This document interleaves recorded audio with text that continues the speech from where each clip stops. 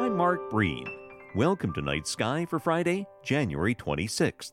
The nearly full moon still appears as such, climbing into the east-northeast before 6 o'clock and once again subduing the fainter stars in the sky. We've used this situation to take a tour of the brightest stars in the sky, of which the majority surround the great Orion, his outline of 7 bright stars edging higher each evening into the southeast, about 1/3 of the way up by 6 o'clock. 2 other notable stars complete our survey in the eastern skies. The first, very high in the east, Capella, the primary star, and Auriga, the charioteer. Not visible, even in a telescope, is the fascinating nature of this nearby star, actually 2 stars, locked in a tight rotation around each other every 104 days. Finally, well above Orion shimmers the reddish Aldebaran, the eye of Taurus the bull.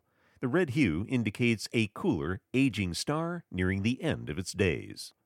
Next week, darker evenings arrive a little later, and Groundhog Day approaches on Night Sky.